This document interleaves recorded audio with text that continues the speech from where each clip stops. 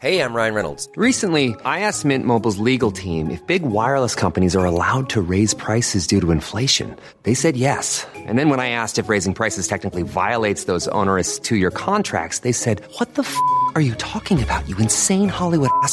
So to recap, we're cutting the price of Mint Unlimited from $30 a month to just $15 a month. Give it a try at mintmobile.com/switch. $45 up front for 3 months plus taxes and fees. Promo rate for new customers for limited time. Unlimited more than 40 gigabytes per month. Slows full terms at mintmobile.com. Hiring for your small business? If you're not looking for professionals on LinkedIn, you're looking in the wrong place. That's like looking for your car keys in a fish tank. LinkedIn helps you hire professionals you can't find anywhere else, even those who aren't actively searching for a new job but might be open to the perfect role. In a given month, over 70% of LinkedIn users don't even visit other leading job sites. So start looking in the right place. With LinkedIn, you can hire professionals like a professional. Post your free job on linkedin.com/people today.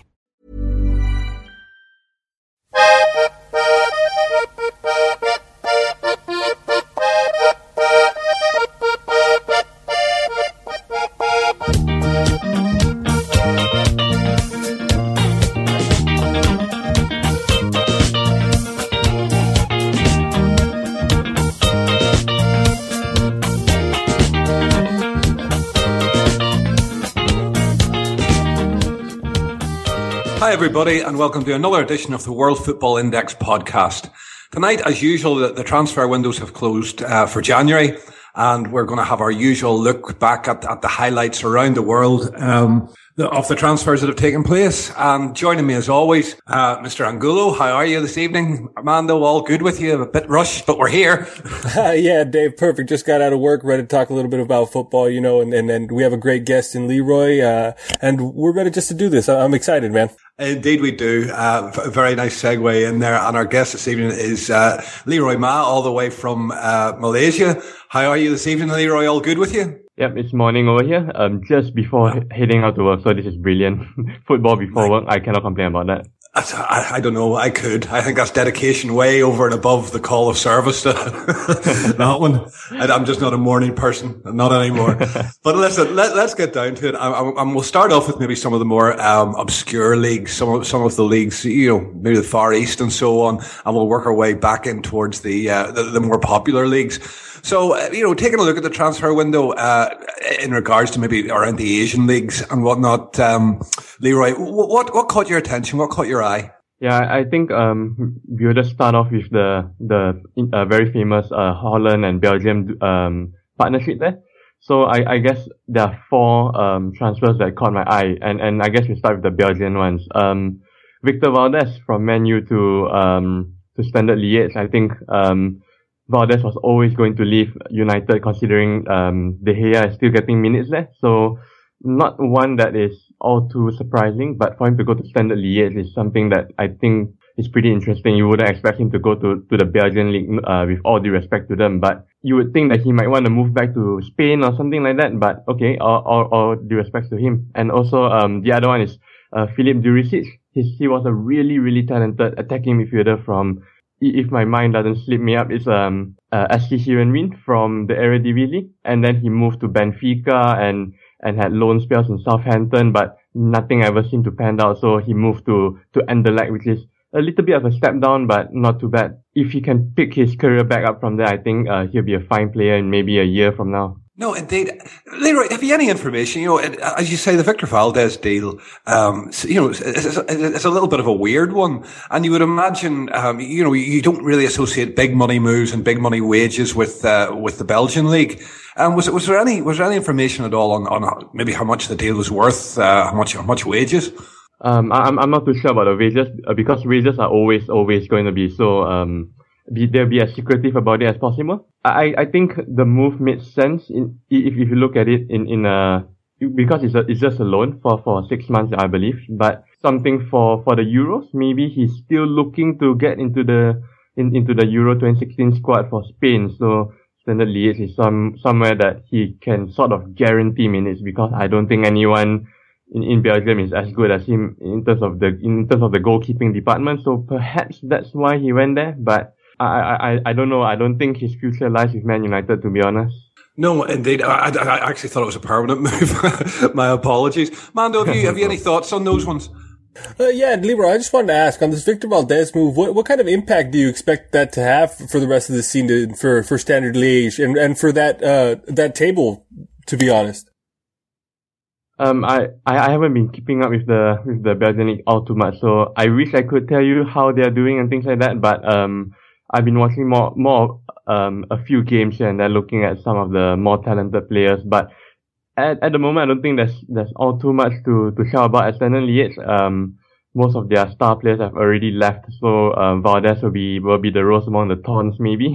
Absolutely, man. Yeah, definitely. But yeah, Leroy, let's move on to the Eredivisie, man. What kind of info do you have for us there? Yeah, for the Eredivisie, I have just two outs from the Eredivisie, and those two are pretty significant if you ask me. And the first one is Usama Tanan. He was a really talented player. He's sort of like that Usama Asaidi, but a little bit better and a little bit has a little bit higher of a ceiling. And he was started to be one of the top prospects, but he's sort of fallen off in the last 1-2 years. So I guess pretty cool to see him go to Saint Etienne and try to ply his trade in the League One. So that's pretty cool. And the second one is the more interesting one, and that's Jeffrey Gouvelou. He's a really good centre back. He's probably one of the best centre backs since Stefan De Vrij, I think. And he moves from AZ to AZ Alkmaar to Augsburg, one of Liverpool's contenders in the Europa League. So it'd be cool to see how Liverpool fare against him or the other way around, more like. And it's only for a deal of 3 million euros, I think. So that's hardly a gamble, hardly a risk. And if he does fulfill his potential, he's gonna move to a bigger club, and Augsburg will definitely profit from there if need be. Yeah, Leroy, we tend to see that. Like you said, it's not a big money deal, but it could be a player that makes a big impact for his new club. And we tend to see that a lot in the Eredivisie. We tend to see some deals get done at probably below market value, it would seem, across Europe. And they seem to be quality players that seem to regularly contribute to their sides. Yeah, for sure. Like I said in our last transfer podcast, I think the Eredivisie is filled with a lot of young talent, but you just need that right coach or the right team to develop them. And once you develop them, then I guess when you look at it in hindsight, they become low risk, high rewards kind of players. So if you're really smart and you go and tap into these kind of markets, I think one, not only do you save a little bit on the financial side, but two, you probably get to see the development of a player who's really talented but still not there yet, and if you do well, then you get a really awesome player there with you. Right on. And yeah, Leroy, there's one particular move that happened in the Eredivisie that I'm particularly curious about. I follow PSV quite a bit because of Andres Guardado and Hector Moreno and that Mexican contingent that they have going on there. So I do tend to watch quite a few PSV games. They just signed on loan Marco van Ginkel. He came from Chelsea, but he was playing at Stoke. What are your thoughts on that move, and how do you think it will affect his career, and how do you think that will help PSV going forward? I really, really love Marco van Ginkel. I loved him ever since he said that Steven Gerrard was his idol, and he was sort of begging for a move to actually play with Steven Gerrard. So probably a missed opportunity there by Liverpool, but he hasn't fulfilled his potential in the English Premier League, probably because he was injured, but he is such a talent. I don't think Holland has seen a midfielder since Kevin Strootman, and we know what happened to Kevin Strootman as well. He got injured and never quite fulfilled his potential. I think it's the same case here with Marco van Ginkel. At least Van Ginkel still has a lot of years ahead of him, and the move back to PSV, not only does it give him playing time, but it also sort of lets him pace himself back after that injury. And he did pretty well for Stoke against Liverpool. So in the Capital One Cup semi-final. So I think Marco van Ginkel moving back to PSV, probably some people would see it as a step back, but I think it's one step back, 2 steps forward. And with that move, I think PSV, they should be running away with the league now. I think they have one of the most complete squads in the Eredivisie, and I think it was Michel Jongsma at Jongsma on Twitter. He said that there are so few players that can actually break into this PSV Eindhoven squad because of the big gap between PSV and Ajax and the rest of the league. So Marco Van Ginkel going there is going to make things even harder for Ajax to keep up. It's going to make it even harder for the lower leagues, the lower teams to pick up. So PSV should be running away to the league. Yeah, no, I tend to agree with that. And I'm a big fan of Marco Van Ginkel as well. And I think that this is a good move. Like you said, people would think this is a step back because the league, I guess, isn't as prestigious as some of the other leagues, or the quality isn't what it could be in some of the other leagues. But if he's getting consistent playing time getting into the Euros, this can only be a positive. Yeah, for sure. I think this move not only is good for his long-term career, but it also sort of gives him that small obscure chance of actually breaking into that Holland team soon. Even though Holland are not in the Euros, but he will want to break into the national team as soon as possible. Absolutely. Oh, go ahead, Dave. Go ahead. Can I just butt in here? Because I have a question actually for both of you, and it's something that, you know, has been mentioned during this transfer window, and we're going slightly off on a tangent with it, but I don't care. How much do you feel, Leroy and Armando, that the up-and-coming international tournaments in the summer, you know, we have the Olympics, we have a Copa America, and we also have the Euros. How much do you think that has impacted on this window, with players really wanting to stay put, wanting to keep, you know, their form in teams that they're established in? Do you think that was a big impact on, you know, what was a very, very sort of quiet window? Certainly transfer deadline day was a bit weak. Well, what would your thoughts be on it? Yeah, sure. I mean, I think for me, it's a big deal because playing for your national team is the pinnacle for a lot of these players, right? And to cement yourself in that position, I think there's a lot of teams that are in transition, like the Dutch are in a little bit of a transition. So this move for Marco Van Ginkel can help him get into these spots and cement these places. For example, for us, for the Mexican national team, Guillermo Ochoa had a stellar World Cup. He was probably our best player. He kept us in a lot of games. He had a fucking brilliant game against Brazil. Everybody will remember it, right? Guillermo Ochoa, the name on everybody's lips after the World Cup, goes to Malaga from France. He sits on the bench. He hasn't gotten a game really since. He's struggled to get anything more than a Copa del Rey, and he hasn't been playing. He's been kept on the bench. And now, with Copa America coming up, the Olympics coming up, he might not be on either one of those rosters, and that's something that's a shame. So it does have a huge impact, and we'll see it also affect transfers in the summer. It'll affect how much people will pay after these tournaments for certain players if they have a great tournament and things like that. So a lot of this does matter. And I think for teams, it would have been important to get moves done in this window if they could have, before a lot of these players' market value does go up. No, yeah, I hear you. I tend to agree, yeah. Leroy, what would your spin on it be? Would you have anything different there from Mando?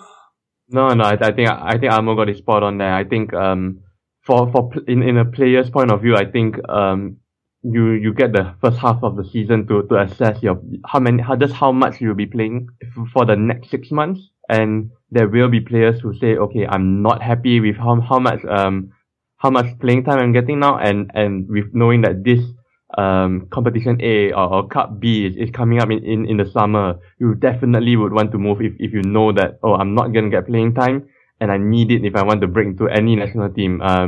Like for example, the Marco Van Ginkel one, even though it might not affect him that much because Holland is not in the Euros, but he would definitely want to break into that side as soon as possible. And for players like Victor Valdez and a few players that maybe later on we'll discuss about them, but especially for the Spanish team, the Italian team, and the English team, any players that are trying to break into them, they will want to break into them now and get as much playing time now for the Euros. No, I hear of, you know, let's call it Premier names, moving. And, you know, even you look at the likes of the bigger clubs in England and the bigger clubs around the leagues in Europe, you know, the top end of the table did so little business, which suggests that there was so little quality actually available at this time. And I just wondered how the two maybe married in together, you know, these tournaments coming up. And you know, there's great opportunities for young players as well there with the Olympics and whatnot. You know, it's going to be a very full summer of football tournaments. But where do you want to take us next, Leroy? Yeah, I think this is somewhere that you will like personally, Dave, and this is the moves within the Chinese league, because as you know, the Chinese 35 Brazilians now have moved there in the last 12 months. Yeah, and I mean, to add to like the Paulinhos and like the Elkersons, that I think maybe 4 or 5 moves for the Brazilians to the Chinese league, and the Chinese clubs are just, money comes out like water for them, and it's crazy. So Do you want me to get into a few names that you guys would probably like to hear? Yeah, and I'll just explain to you. You know, you said there really about, you know, there's plenty of money in the league, and that's half the reason the Brazilians are going there is because they're not being paid on time. Sometimes they're not being paid 2 or 3 months at a time in Brazil. And when it's your living, you can't live like that. So, you know, this has been the driver and the catalyst for Qatar and China to start lifting Brazilian players. Yep. So, I guess the ones I have are more well-known names, because I don't want to clog this podcast with random names that not a lot of people might know, but feel free to chime in on anywhere that I might miss out. So if you watch the Bundesliga, you know about Renato Augusto, the attacking midfielder who played for Bayer Leverkusen. He actually moved from Corinthians to the Chinese league. That was pretty interesting for me. I was pretty shocked to see that happening as well. Nearly all of Corinthians actually moved during this window. They're probably the most active club in the world. That's true. And if you are familiar with the Italian league, this may not be a Brazilian, but this is Freddy Huarin, who actually moved from Inter Milan to Shanghai, and that's pretty crazy as well. Freddy Huarin was a pretty good player, if you ask me. He was a very Vidal-like kind of center midfielder, and moving to Shanghai, it might reflect just how good or bad he's been playing in recent times. So that's pretty sad to see.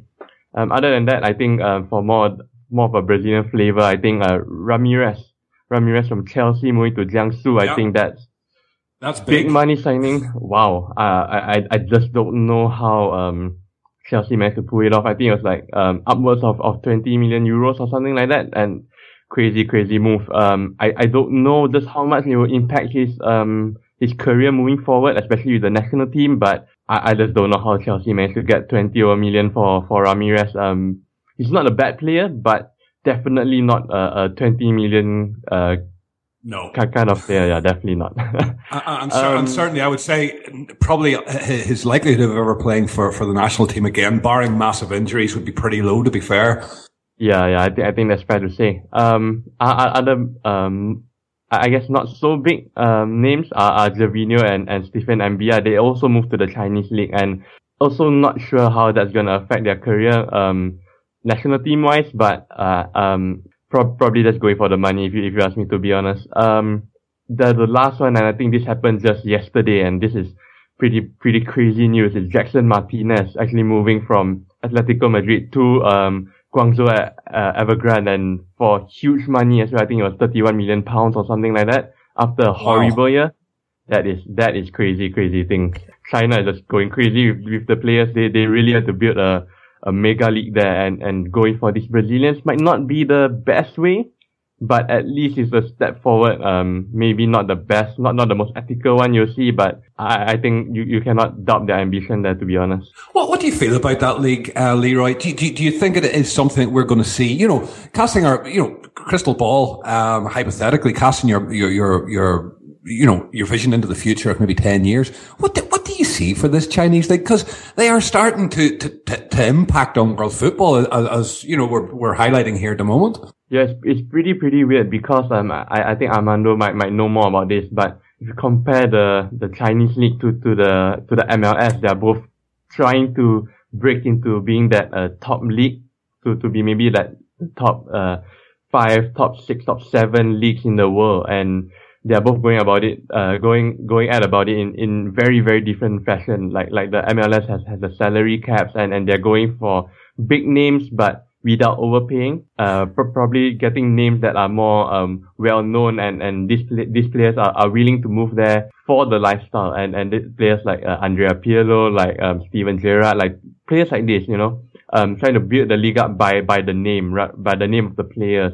But China, they're more like just splashing the cash and getting as many players here to China as possible, and it's hard to say. I think that's really what I was trying to say, Leroy. Is this, it appears they're throwing cash, but is there a structure there? You know yourself, you see leagues implode and explode because just really badly managed financially. Do you get any impression of that? I'm not sure, because football's all about money recently, and it's hard to say whether what they're doing is going to work or not. But ethically, it might not be the best because you're sort of inflating the market prices, being able to pay these ridiculous transfer fees, and that means higher agent fees, and that means probably higher wages as well. So I'm not sure it's the right step for football, but it might be the right step for China. It's hard to say. And I guess straying away from that a little bit, I think something that you'll find pretty interesting is that Robinho, the starlet of like Real Madrid and teams like that, he actually didn't know what team he signed for in Manchester. Those kind of things. He got released by Guangzhou Evergrande in January, I believe, and that's pretty crazy to see someone so talented, and he ends up in the Chinese league and actually gets released from a Chinese club. So it's a very sad story, but things happen, I guess. Yeah, I mean, I think for me, on that point of the MLS comparison to the Chinese league, I think it's a little bit different in the MLS. Like you said, they're going about it very different ways. I just think the MLS is, they're trying to grow in a very controlled environment without overspending and putting their league at risk to going under. Like, much like the old NASL. You'd remember that, Dave, probably, when the Cosmos and stuff like that, when, Beckenbauer, Pelé, all that.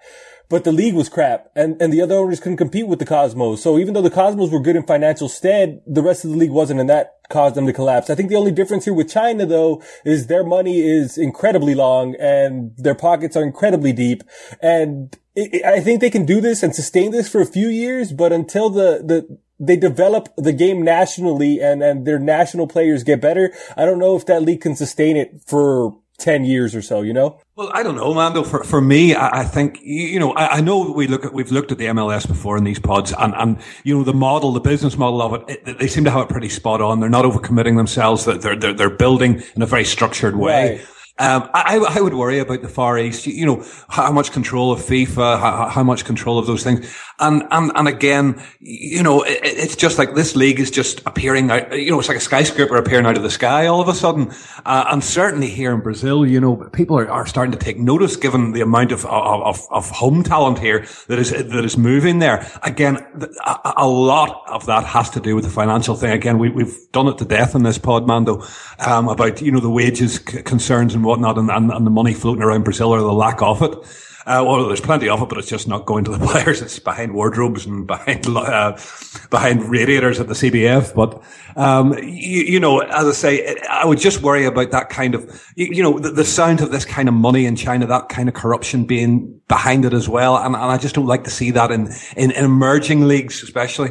No, man, I tend to agree with you. I think there's always that, FIFA factor, and it always rears its head. And I could see that, Dave, but I don't know. I think it's more that you have to develop the game for your league to be strong. I think the MLS is getting stronger because the game in the US is developing more. I think Mexican league is getting stronger year on year because we've in Mexico devoted a lot of time to building the youth programs and to building the academies and having these players play together at the national side, traveling the world very young and stuff like that. So I think that has something to do with it. But I know we're going on a totally different tangent, and then let's get back to transfers. Leroy, any more obscure, teams, obscure transfers in smaller leagues maybe before we move on to the bigger names and stuff? Yep, I've got two more names here. The first one would be someone that I think all three of us are very, very familiar with, and that's Luis Garcia, being unattached to any team, and now he's signed for the Central Coast Mariners, and I think that's brilliant for the Australian League. I think the Aussies will definitely enjoy watching him, and I'm pretty sure that Liverpool is a pretty big has a big following in Australia, so big ups to them. I think they will have a fun time watching him because he's still pretty good. I think he hasn't lost his touch at all, to be honest. So I think they will definitely enjoy watching him. And the second one I have is actually a pretty funny one because Kevin Grosskreutz, I think most of us will know about Kevin Grosskreutz. He was part of Klopp's Dortmund team that took the Bundesliga and the Champions League by storm. He actually moved from Dortmund to Galatasaray in the summer, but because Galatasaray they submitted some documents late and things like that, he couldn't move in time, so he was due to start being a Galatasaray player in January. But before even playing a single game for the Turkish club, he actually signed for Stuttgart. So that's a pretty weird merry-go-round happening there. I've not seen something like that in a very long time. Actually, having a pre-contract and then after that, without even playing a single minute for the club, you move to another club one straight away. So funny story there from Kevin Grosskreutz. No, indeed. And, decent player as well. Who have you got up next? Or Armando, have you any questions on that one? Cause I don't. You can fire in. No, I think that situation just kind of reminds me of the Arda Turan move, except obviously Arda is now playing at Barcelona, but that kind of reminds me of that, how he had to wait for till now, actually. No, indeed. So, Leroy, let's kick on with the next one. And who have you got up for us? Yeah, I think we'll move into the Premier League, and I think we'll start off with I think we can go with some of the younger players that has moved whether within or to the Premier League, and I have 5 players here in mind that I listed out. So the first one is Marko Grujic from Red Star Belgrade to Liverpool and then being loaned back to Red Star. I think that's a really good move from Liverpool, and for something like £5 million, I think that's hardly a risk at all. Very good move from Liverpool there. The next one I have is Demarai Gray from Birmingham to Leicester for something around £4 million. I think that's an excellent signing from Leicester. Demarai Gray is one of the up and coming players, sort of in that Raheem Sterling sort of role, like that white player who's very quick and very good on the ball. So I think big ups to Leicester for actually getting him and snapping him up early. Sam Byram, I think you guys should know Dave Hendrick, one of your very regular guests. He has been banging on about Sam Byram moving from Leeds to West Ham, so hopefully he develops well. Another one for Leicester would be Daniel Amati from moving from Copenhagen to Leicester for £5 million as well. I think I've not seen too much of Amati, but the last time I watched him, he was pretty good. Nothing too spectacular, but I think maybe the Premier League move right now is something that would suit him well. I think it's the right time. I think he's 21. It's time for him to take that step up, especially if he's maybe getting too big for the league, for the Danish league. So perhaps this is a good move for him. And the last one is actually one that I want to ask Armando about, because I'm not too familiar with this player, and that's Matt Miazga, moving from the New York Red Bulls to Chelsea for peanuts as well. So apparently he's one of the best centre backs in the USA. So we would like your thoughts on that, Armando, definitely. Yeah, Matt Miazga is actually one of the nicer center backs that we've seen, defenders that we've seen come out of MLS. I think it's what MLS should be doing, developing these young talents, identifying them early and then selling them off. I think right now is the best for the league as far as this is concerned. But I think for Chelsea, he probably won't make an impact immediately. He might take a year on loan. They love to loan their players out. That might be what happens with him. But I do think he has a lot of skill on the ball. He's good in the air. He's strong. He's a good leader. We've seen it in the in the youth teams for the U.S. And I've seen him in the senior side. He's played a couple games. He's strong. He's smart. He's vocal. He's what you want. He's well organized. He's a player I like. And I'm not that surprised that he made a move to Europe. I'm a little surprised that he made a move to Chelsea. I don't know if that's going to stagnate his career a little because of the playing time and stuff like that. But if he can get it rolling, get a good loan going and prove himself there, I think he really does have a shot to succeed at Chelsea and in the Premier League. Yeah, just wanted to ask one more question. Is he more of a left-sided player or right centre back? Because he's more of a right-sided centre back. He's okay with his left foot. He has a good solid 2 feet. He has good touch and stuff and stuff like that. But he's more comfortable, and I've seen him almost exclusively on the right side. I see, because I was asking that because they have Kurt Zouma. I think that's the long-term plan for Chelsea moving forward in the centre-back department. And with John Terry probably leaving the club on a free in the summer, and Gary Cahill reportedly not being very, very happy with minutes, I think if Miazga is actually ready to step up and become a first-team player for Chelsea, I thought maybe if he was a left-sided centre-back, it would suit Chelsea more so that they can play Zuma on the right, because Zuma is a little bit more comfortable being on the right. But yeah, I think on top of Miazga, maybe Chelsea might want to look at another centre-back on top of Miazga to sort of slowly help him to bed in rather than to throw him into the fray right now and possibly being detrimental to his development, perhaps? Yeah, I think that's probably the way they will go about it, and I think that's probably what their thought process is here. At least that would be my thought process. I tend to agree with you on that. Yeah, I think you're right. Mm-hmm. Leroy, you talk a little bit about Leicester there, and the type of player that they've bought. I'm just sort of curious, given their position in the league at the moment, which nobody could have seen, and fair play to them. It's a breath of fresh air, actually, in the Premier League this year, watching them, although not last night. But, I'm just wondering how much of an impact you think that these players could make in the Leicester sort of race for the title, because that's what it is at the moment. There's no disguising it. Yeah, I think perhaps these are not players that will impact the team for this season, but they can still indirectly impact by being that the backup to some of the first team players. Like Demarai Gray can actually slot in and play instead of someone like Mark Albrighton, for example. So they might use Gray and Amati for these kind of roles, more like slotting in when need be to rest some players, be it as a substitute or as a starter. So I don't think they'll impact all too much, but I think they'll definitely be helpful to Leicester's title challenge this season. You talked about Chelsea there as well, and there was another move from Corinthians to Chelsea, and this guy was bandied about everywhere. There was talk of him going to Liverpool, there was talk of him going to China. I think his agent offered him all around the world, and nobody wanted him. Alexandre Pato. And ended up with a 6-month loan then at Chelsea. And the rumor is that it's some kind of, an agreement between Abramovich and his agent, that Abramovich owed the agent a favor, so took Pato for 6 months. Have you seen much of him here in Brazil, Leroy? I just cannot for the life of me see him making much of an impact at Chelsea. Yeah, the thing is that I've only watched one sort of full game of his, and the rest are all highlights, and you know how highlights can sort of skew the perception of how a player is. So he still seems very good, if you look at the highlights, but they're highlights for a reason. They're the best of the best that you can get, the best clips you can get from maybe like, let's say 20, 30 games. So I don't think that's a very fair way of looking at how Pato is, but, from that one game, I think you really need to put it in the context as well of, the league and how slow it is. It's a pedestrian league. And that's the reason that, and he excelled in it last year. There's no doubt about it. He was scoring for fun at Sao Paulo.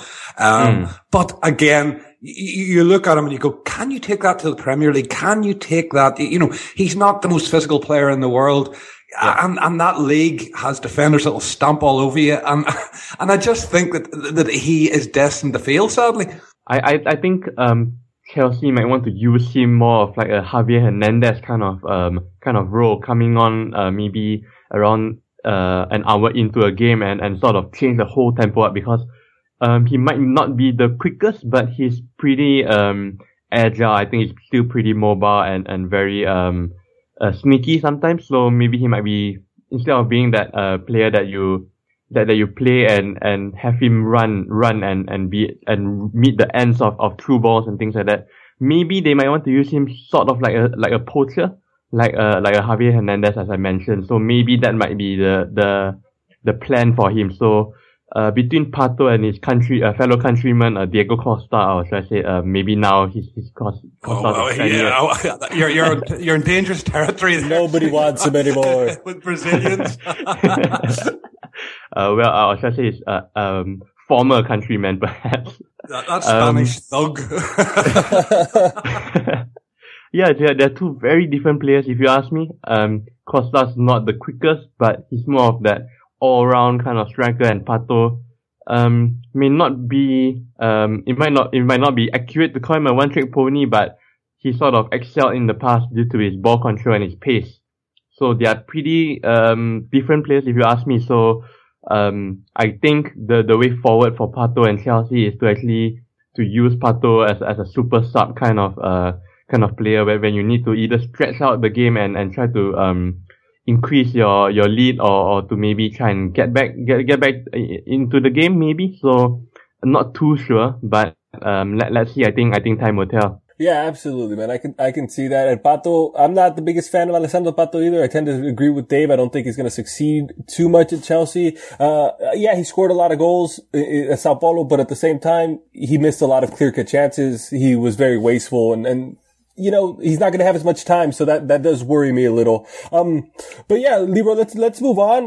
Maybe the Spanish league. Maybe we could touch on that just a little bit quickly here. What are the nicest moves or your favorite moves of the Spanish league so far in this window, or at the end of this window? Yeah, I think the Spanish league has been relatively quiet in January. I don't see all too many huge moves. One player is that I like to highlight is sort of a player that was very highly touted. I think Liverpool were linked to him as well, if my memory serves me right, and that's Christian Atsu.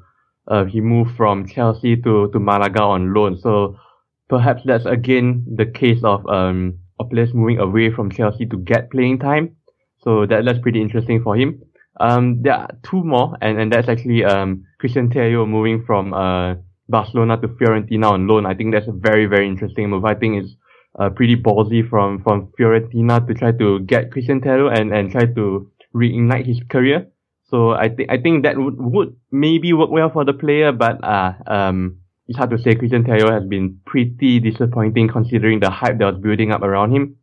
And the other one is Ciro Immobile moving from Sevilla to Torino on loan, moving back to his native country. I think that's probably a move that, as we said earlier, is something that happened with the Euros in mind. Maybe Immobile wants to get into that Italian squad and actually cement his place in the Italian squad. And this move might be the right one for him, if you ask me. Yeah, I think that seems to be a theme in this window for the Spanish side. It's players that are trying to either make their mark on a national team or a player that's trying to reinvigorate their career. Both the ins and outs, I think, in the Spanish league. A player for me that went to Sporting Gijón from Porto is Igor Lichnowsky, and that's a center back who was highly touted coming out of the 2013 under 20 World Cup in Turkey for Chile, and he was a player that he's poised, he's good on the ball, he's strong, he's comfortable in possession. He just never got his chance at Porto. He kind of stagnated there, and we've seen that with center backs. Diego Reyes was the same there, so they don't really get their chance. And now he's going to Gijón, trying to get his spot in Chile's Copa America side. So I do like the moves going on in Spain because I do think they're going to they have a big impact on a broader picture. You know what I mean? Yeah, I think I see what you mean there. I think I think you're absolutely right in that this window is more like to cement any or try to break into any national teams for the Euros or for the Olympics or competitions like that. But I think one thing that's pretty interesting to note is that Arda Turan and Alex Vidal is finally playing for Barcelona. And with that said, I think that's the first step of Barcelona to actually revamp the side. I think in the summer we'll see a huge I think a revamp in the Barcelona side. I think they'll go for center midfielders. I think they'll go for center backs and probably a right back to replace Dani Alves. But I think Vidal will actually do that in the near future.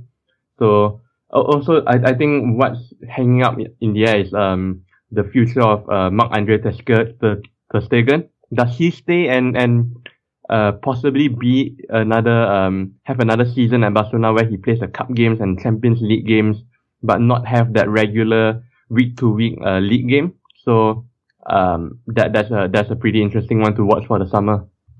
Yeah, Leonardo, these are all a lot of interesting questions, and the La Liga is always a very interesting and fascinating league, with the relegation going on all the time, with the teams always battling down there. It seems to be very competitive down there, and then you always have the Champions League teams trying to battle out the top three sides, always going for that title, and it's really interesting, and I think this will be no different. But I think this is a good stopping point for us, a good break, and then we'll take that break and we'll come back and we'll continue with this January transfer window.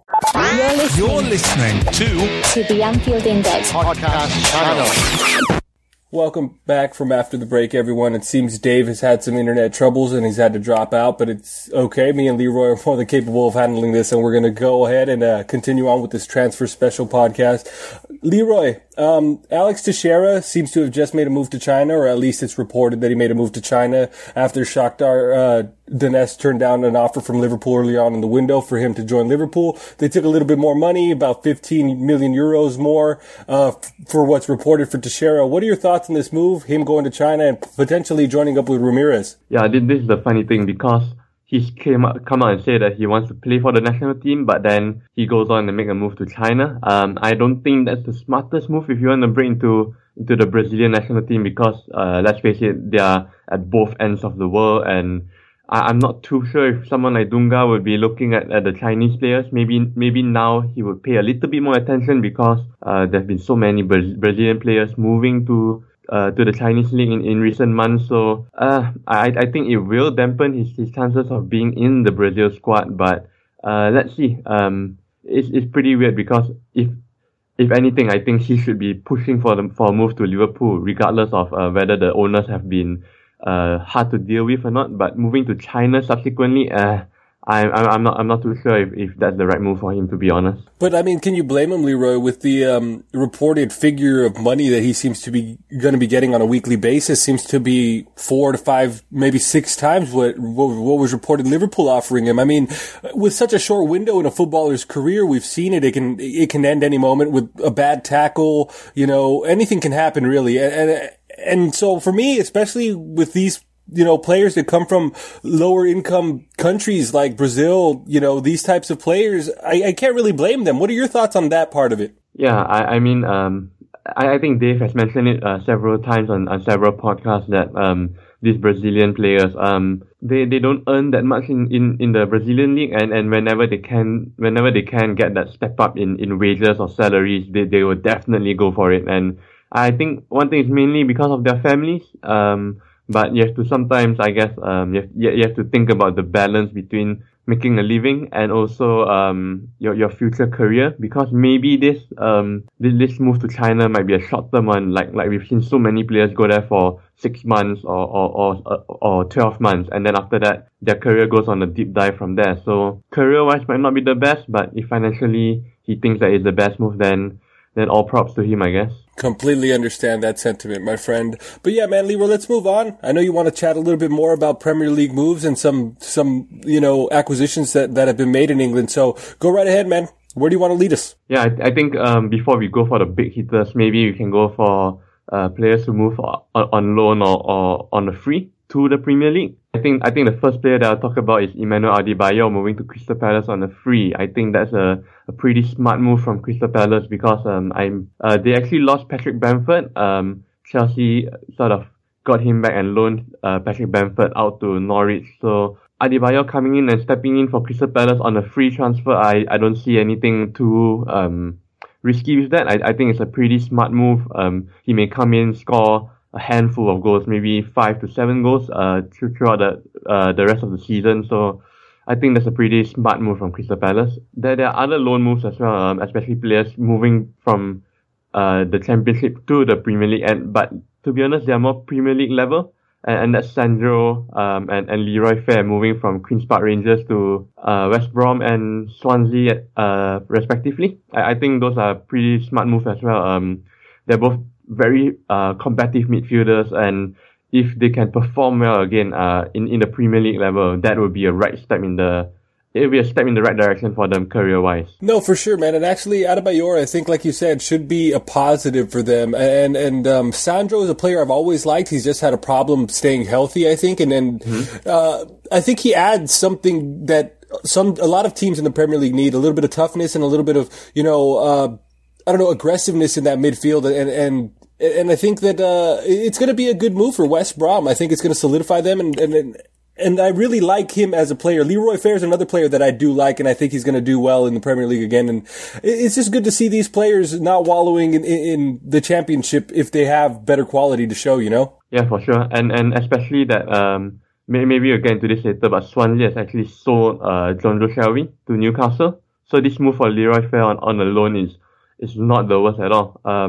If he performs well, then they might want to secure him on a permanent transfer at the end of the season. But if he doesn't, then it's fine. Just let him go back to Queen's Park Rangers, and Swansea will reassess from there. So I think it's a pretty smart move. Yeah, you just mentioned Jonjo. What are your thoughts on Jonjo Shelvey moving to Newcastle? You think that's going to really help them stay up, if at all possible, or do you think that he'll be there in the long term even? Because I mean, if they go down, I can't see Jonjo staying in the Championship. The weird thing about that is that I'm just not sure whether Jonjo Shelvey is moving there for the money or if he really legitimately feels that he has a good chance of getting a lot of playtime for the Euros at the end of the season, because let's face it, Newcastle, they don't have the worst of midfielders. They have Wijnaldum, they have De Jong, the attacking midfielder. Then they have Jack Cole back. They have Moussa Sissoko. So I'm not so sure where he fits in that Newcastle midfield. But if I guess maybe he could come in for CM De Jong at the attacking midfield role. I think that's something that could work for him. But I think Jonjo Shelvey's move to Newcastle is not the most surprising thing. I think the most surprising one is that they actually bought Andros Townsend from Spurs as well. Both Shelvey and Townsend costing £12 million each, and that's a pretty hefty move. Absurd. Yeah. Absurd that Andros Townsend is worth £12 million. Absurd. Yeah. It's absurd that Jonjo Shelvey is also worth £12 million, and that's a big coup for Swansea, if you ask me. I think they paid maybe £5 million less for Jonjo Shelvey when they acquired him from us. So it's a pretty weird move from Newcastle. They're trying to fight for out from the relegation, but they spent 24 million on two, I guess, not fully fulfilled English players. So that's a pretty weird move from them. But I guess in a sense they actually counter that by signing a very, very good striker in my opinion on loan, and that's Seydou Doumbia from Roma. Doumbia is a very, very attacking, very aggressive striker. So I think that's a pretty smart coup from them. Just not sure how the Shelvey and Townsend deals make sense, but this Doumbia deal is pretty solid, if you ask me. No, that's a good shout, man. And that's somebody that we've seen score goals in Russia throughout his career. And then he went to Serie A with Roma. He didn't have a particularly good spell there, but we've seen him score a lot of goals in the Champions League in Europe and in Russia. So we know what he can do. So that's a good shout, man. And like you said, at least, but Jonjo Shelvey at least was already playing, getting quite a bit of time at Swansea in a Premier League team. Andros Townsend, on the other hand, training with the under-21s, not getting much time. That one to me is a little bit more surprising. But let's move on, Leroy. What are the big names or the bigger names that you really want to talk about here? Yeah, I think that there are perhaps two big names here, and that's Yohan Manuel Iturbe from Roma to Bournemouth on loan, and I believe Bournemouth have the option to sign him on a permanent basis at the end of the season for something like upwards of 20 million euros. And for a club like Bournemouth, I think that's super ambitious. Yohan Manuel Iturbe is he was a very, very bright prospect, but his stint at Roma wasn't the best. He was very good pre-Roma though, because he was a very talented player, very good with the ball at his feet. He's a very good dribbler, very fast. So I think that's a very good move from Bournemouth. If he does become the player that they think he is, then maybe they will want to splash out that 20 million euros or that figure for him if it's worth it. But if it doesn't work, then it's fine, because they tested waters and it didn't work out as planned. So they could just perhaps not take up the option, maybe pay a minimal fee. But yeah, I think that's a smart signing from Bournemouth once again. And to partner Yohan Manuel Iturbe, they actually signed Benik Afobe from Wolves for £10 million. So that's another considerably big signing. £10 million for a club like Bournemouth is not very typical of them. So to partner these two together, by the end of the season, we might see something like a £30 million investment for two players. And again, that's not typical for a club like Bournemouth. No, it's not, but it just shows their ambition to want to stay in this league, how much it means to them, the club. And it's good because, you know, they got one of the brightest young managers in England and in Europe, and it's good to see him getting the backing that he can now that he's in a Premier League situation. And like you said, Afobe's a good little striker. He's gonna score goals and continue to score goals. We've seen that already in a short time there now. And Iturbe, that left foot of his is magic. We've seen it in the past, and I know Roma, like you said, wasn't exactly the best destination for him, or he didn't have the best spell there, but he is a quality player with a ton of talent, and then that's something that's very exciting for me to see as well. And I like what Bournemouth is doing, man. Yeah, likewise. And I guess moving to another club that has been spending a pretty hefty amount as well is Everton. Everton actually signed Umar Niasse from Lokomotiv Moscow, and 13.5 million pounds, I believe. That's also a very, very huge investment. Pretty risky, because you never know how these Russian players can integrate into the Premier League. We've seen some hit and misses here and there, but if he does translate well and his play from the Russian league actually translates well to the Premier League, then Everton they've got a player in their hands, to be honest. How do you see him? I haven't seen too much of him really, but I do hear he's an exciting prospect. How much? How can you expect him to fit in with Romelu Lukaku and then Deulofeu and Ross Barkley? How do you expect Roberto Martinez to make all that work, man? Yeah, this is the hard thing because I've not seen much of Oumar Niasse as well, but in the past few days I've actually sort of researched on him a little bit more, especially when Dave Hendrick on his podcast he had Yarrow LFC, both of them actually discussed Niasse to a fair extent, and they actually agreed that he's actually a very good player. So I've been doing a bit of research, and I'm just not sure where he fits exactly in the Everton side.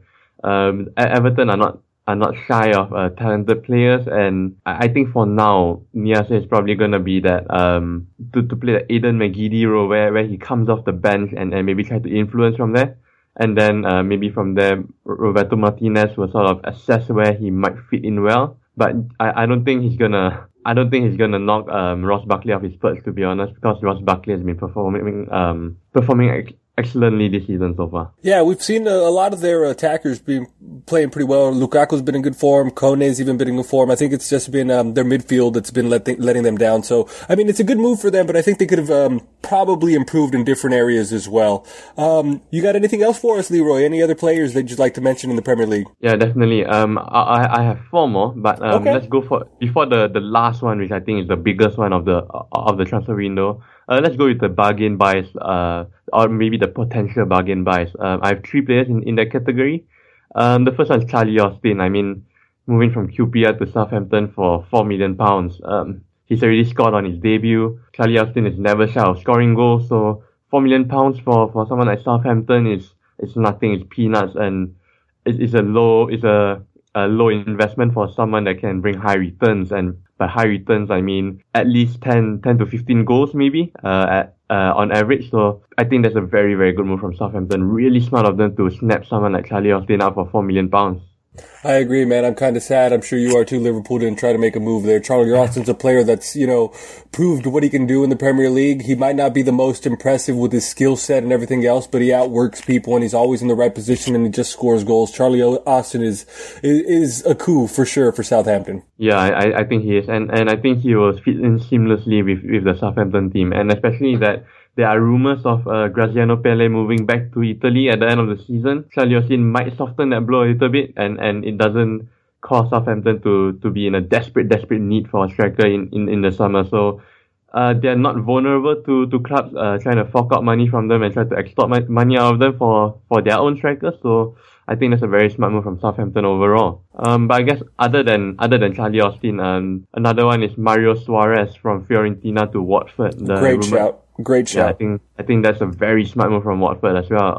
The rumored price is somewhere around in the low millions in euros as well for Watford. So I think 5 million euros. I think that's a pretty fair number to estimate. But Mario Suarez, he performed so well at Atletico Madrid, and moving to Fiorentina didn't have the best of times there, but if Watford can bring out the best of him and bring out that Atletico Madrid side of him, I think they've got a very good midfielder in their hands as well.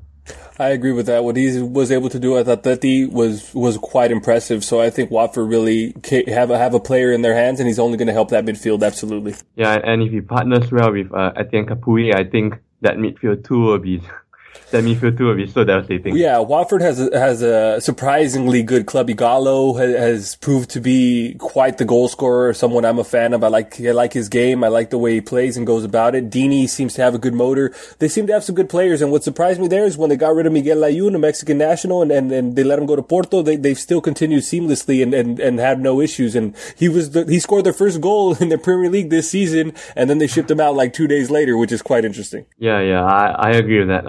But I think it's not too weird to see these kind of, I guess, quote unquote smaller clubs coming into the Premier League and they just want to take it by storm. So these kind of signings are what will improve the Premier League in the long term, I believe. But moving on from, I guess, one centre midfielder or defensive midfielder to another, I think Arsenal have also made a very smart move in going for Mohamed Elneny from Basel. For £5 million as well. I think that's a very Arsene Wenger like move, because you're just putting out so little, so the money is so little. £5 million is not much at all for a club like Arsenal, but he could potentially be one of the best signings for them.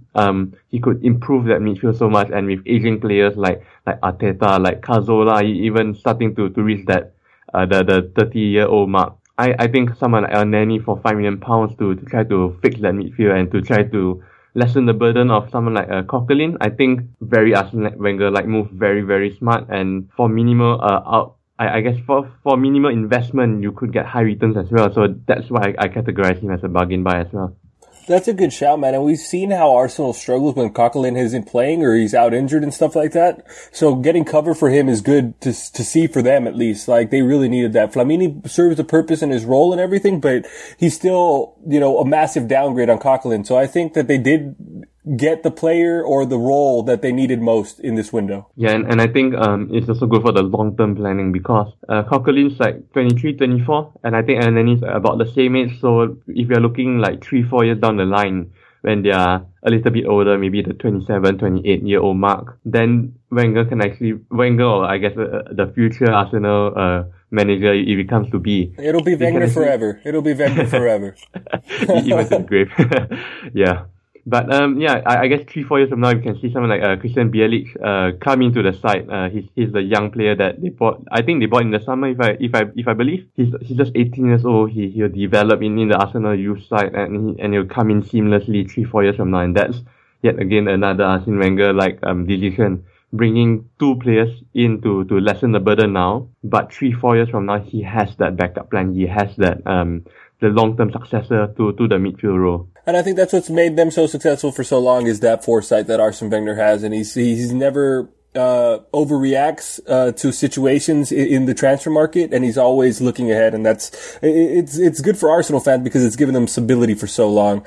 But go ahead, Leroy. Let's move on to the next player. Yeah, I think that the last one is the biggest one. I guess this is the coup de grace of the transfer window for the Premier League clubs, and that's Gianelli Imbula moving from Porto to Stoke City, about the £18 million range.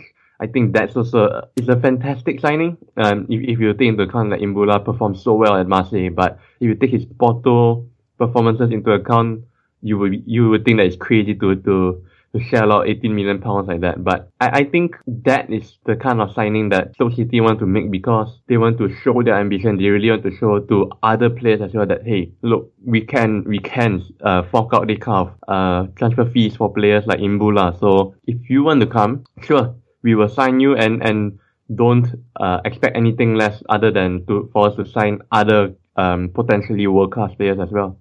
No, absolutely. Mbula's a player that has the talent. We've seen that, like you said, but his time in Porto wasn't exactly the best. Lopetegui didn't really favor him too much. And my thing is, I'm just continually impressed with Porto's transfer business. They always make a good profit on players. They always know when the time is right to move players on, and then they constantly replace with younger talent from all over the world. Really, right now they're focusing a lot in North American region, Mexico. So some even stateside players are going over there on loan and getting signed. So to be fair, Porto's really impressive with their transfer business, and they have been for quite some time. Yeah, for sure. Porto has been very, very famous for that, and I think Jorge Mendes actually made a ton of money from this move, trying to move Imbula to Stoke City, I believe. He eclipsed the 1.5 billion mark for brokerage fees and things like that, if what I read was correct. So Jorge Mendes, one of the biggest, I guess one of the most efficient agents in the world, so big ups to him for earning a ton of money, I guess. That's insanity right there, man. Jesus Christ. But yeah, Leroy, let's move on, man. Is there any other leagues you want to cover? Any other players that we might have missed that you want to talk about before? I want to talk a little bit about a couple MLS moves and stuff. So if you have anything before that, that'd be great. Sure. I guess I'll go with like 4 more players if you don't mind. No, by all means, Leroy. Mauro Zarate, West Ham to Fiorentina for the fee is pretty undisclosed, but I'm pretty sure it's a minimal amount. But Zarate, wow, what a career path he's taking. He was touted as one of the best young talents to come up maybe 4 or 5 years ago. Injuries ridden him, and then moved to West Ham, had a pretty good start, but now he's moving back to Fiorentina. I'm just not sure how his career is going to pan out from there. Other than that, Stefan El Shaarawy, I think that's a player that a lot of FIFA players will know, moving from AC Milan to AS Roma on loan. Also, again, I guess maybe he is the substitute to, or should I say the replacement to Yohan Manuel Iturbe. I think Roma is taking another chance at El Shaarawy and see where and how he progresses at Roma. And if it works again, maybe they'll step up the fee and pay for the permanent transfer. So I guess that's very smart of them as well. Another player that Newcastle actually discarded, I guess, is Florian Thauvin, moving from Newcastle to Marseille on loan. He's actually moving back to Marseille, I believe. Another player who didn't really fulfill his potential, but maybe at Marseille he will actually come back into his own groove and play to his regular game again. And lastly is Martin Hinteregger, moving from Red Bull Salzburg in Austria to Borussia Mönchengladbach. I think that's a very smart move from Gladbach, especially since again it's a loan deal. Hinteregger is a left-sided centre back. He's sort of like Daniel Agger, but a bit taller, a bit stronger. Very good on his feet. He can dribble for miles. He's a very good passer of the ball. I actually wanted him to come in and maybe learn from Daniel Agger at Liverpool, but to see him move to someone like Gladbach, I got nothing. I got nothing negative to say about that, if you ask me. No, for sure, man. Those are all good moves. And El Shaarawy, like you said, not only Iturbe left, but also Gervinho went to China. So they have needs in the attack and out wide. So that was probably, for me, one of the smartest moves that Roma could have made. Yeah, I agree with that completely. Right on, Leroy. Well, for me, a couple moves that on this side of the world, mainly just two moves, which really caught some people off guard, were the moves. Two LA Galaxy players moved to Liga MX, and it caused a little bit of a buzz out here because a lot of players aren't moving from MLS to Liga MX. It's usually the other way around. So for us, for people to understand, Omar Gonzalez has been a designated player for the Galaxy. He's been one of their top players for quite some time, a staple in that center back position, and he's made his move down to Pachuca, and that's going to be a place where he's going to be, I think, fantastic, fit in seamlessly and not have any kind of issues whatsoever. I think that's something that's going to benefit him. Another player that left was Steven Gerrard's midfield partner in Juninho for the Galaxy. He was a player that was box to box. He could do it all. He could shoot. He could pick a pass, and he could defend a little. Juninho's a player that the Galaxy are sorely going to miss, but Nigel de Jong coming in is going to allow Stevie to play a little bit more freer role. So I think Bruce Arena knows what he's doing, yeah? And so that's a move, and Tijuana and Cholos are going to love Juninho. He's going to be a player that's going to really captivate them and excite the fans there. I know it because he's really is a talent. And then coming into the MLS, like I said, we have Nigel de Jong. He's coming to the Galaxy. The Galaxy are also getting Ashley Cole, and they got Gel Van Dam from Standard Liège. All this they got for under $1.5 million, and that is an absolute coup. I know these players are older in age and stuff, but for $1.5 million for all three of these talents to come in and be first team players, you have to give the Galaxy credit, I think. Yeah, and I think that's the epitome of what the MLS is. It's totally the opposite of China. China just splashing out the cash, but compare that to the MLS, they're trying to build a brand rather than to remove that salary cap and actually splash as much as you can. They're trying to build a natural growth, and I think that's a very, very respectable way of going around things, I guess. The Nigel de Jong move, that slipped my mind. That is an excellent shout. I think at 31, Nigel de Jong still has maybe 2-3 years in him. That's the key point there, Leroy. I mean, all these moves coming to MLS recently, 33, 34, 35-year-olds. Yeah, Ashley Young, 35. Steven Gerrard, 35. Robbie Keane, 35 now. All these players are getting older, yeah? And it's important to get these younger players who still have a couple years in their prime to give the league a little bit more. So I think, like you said, De Jong is a fantastic shout for them. And also, I think people say that the MLS is a retirement home and things like that. I think you can look at it at the other end of the spectrum where it's more like if the MLS actually managed to, the clubs get to get the older players into the league, and if they have a good time in the USA and playing wise and culture wise and lifestyle wise, they might actually preach that, the MLS is not too bad, if you ask me, and that might encourage future players to come in earlier. And I think that's one way of going about developing the MLS, if you ask me. Oh, no, that's a fantastic point. And I think they're doing it the right way. I think the league is set up in a way to where they don't overspend. They don't overforce their hand and put themselves in a position to where the league gets weakened. So I think that it's smart the way they're doing it. It forces front offices to be very smart and creative with their moves, and that's fine as long as they're getting it done. I like what the Galaxy are doing. I like what a lot of these teams in the MLS recently have been doing, and I hope it only continues for the game and globally, and not just here in North America, but globally for sure. Yeah. I can't disagree with that, to be honest. Okay, Leroy, what else do you have for me, man? I guess other than that, there's not other moves that are too noteworthy. Maybe there are a few that I've missed out, or we've all missed out, but that's for another day, I guess. Just got two more honorable mentions for players who have retired recently. These two players, I've actually seen, so that's why I actually chose to mention them. So again, if I missed out any other players, apologies for that. But Damien Duff retired in December. He was actually touted as a very, very good player for Chelsea, I guess, a decade ago, maybe. But for him to move from Chelsea and then I think he moved to Blackburn and things like that. Not the best career path again, but he was what a player he was. I only managed to watch him when he was at, post Chelsea. But I've gone back and watched clips of him at Chelsea, and boy, what a player he was. People think that he's the traditional kind of chalk on boots kind of winger, but he's so much more than that. I think that's very, very underrated of him. And the second player who actually retired in January is Nemanja Vidic. Inter Milan sort of released him, and he decided, okay, I'm just gonna retire. And again, what a career he's had. He's been a Premier League winner. He's got a Champions League medal. I think another player that I guess throughout my lifetime of watching football, he was one of the best center backs that I've seen ever. He's just so strong in the air. He anticipates things so well. So big ups to Damien Duff and Nemanja Vidic, if you don't mind me mentioning them. No, absolutely not. Those are fantastic shouts, man. And they deserve that, especially after the great careers that they've had.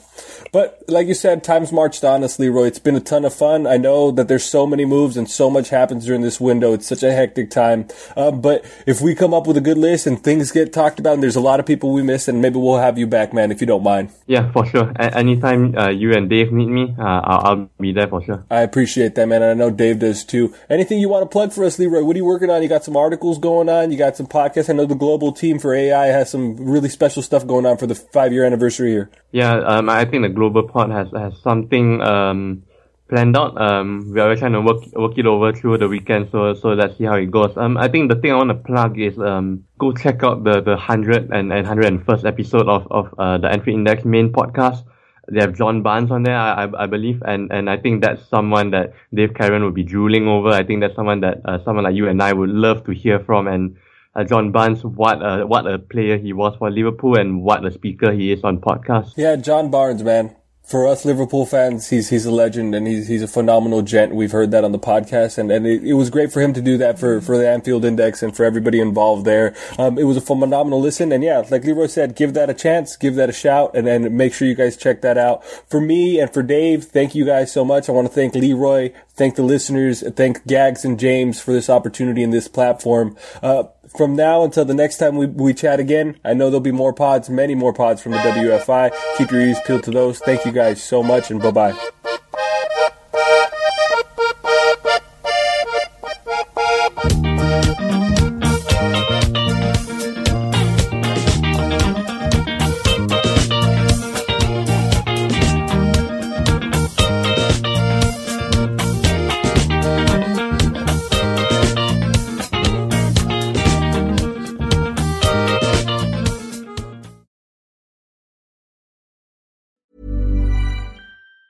If you thought the only way to get a more defined jawline with natural-looking results was through surgery, think again. Juvederm Volux XC is a non-surgical injectable gel filler that improves moderate to severe loss of jawline definition and can help you achieve natural-looking results with little downtime. Even better, this improved definition lasts up to 1 year with optimal treatment. No maintenance required. Improve jawline definition for a smooth, sculpted look with Juvederm Volux XC. For important safety information and to find a licensed specialist, visit Juvederm.com. That's JUVEDERM.com. Not for people with severe allergic reactions, allergies to lidocaine, or the proteins used in Juvederm. Common side effects include injection site redness, swelling, pain, tenderness, firmness, lumps, bumps, bruising, discoloration, or itching. There's a risk of unintentional injection into a blood vessel, which can cause vision abnormalities, blindness, stroke, temporary scabs, or scarring. Talk to a licensed specialist to find out if it's right for you. Ryan Reynolds here from Mint Mobile.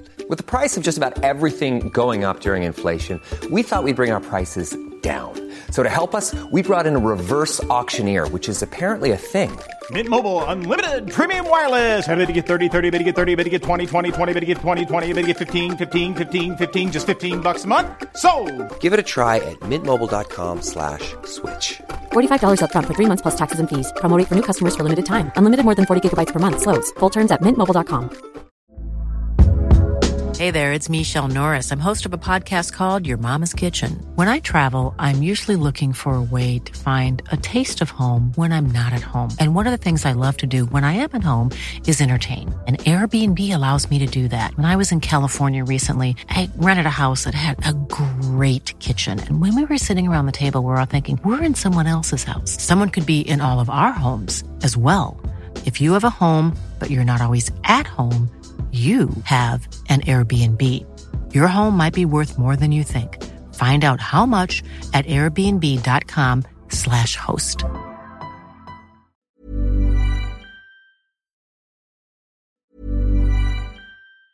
Mom deserves the best, and there's no better place to shop for Mother's Day than Whole Foods Market. They're your destination for unbeatable savings, from premium gifts to show-stopping flowers and irresistible desserts. Start by saving 33% with Prime on all body care and candles. Then get a 15-stem bunch of tulips for just $9.99 each with Prime. Round out Mom's menu with festive rosé, irresistible berry chantilly cake, and more special treats. Come celebrate Mother's Day at Whole Foods Market. Even when we're on a budget, we still deserve nice things.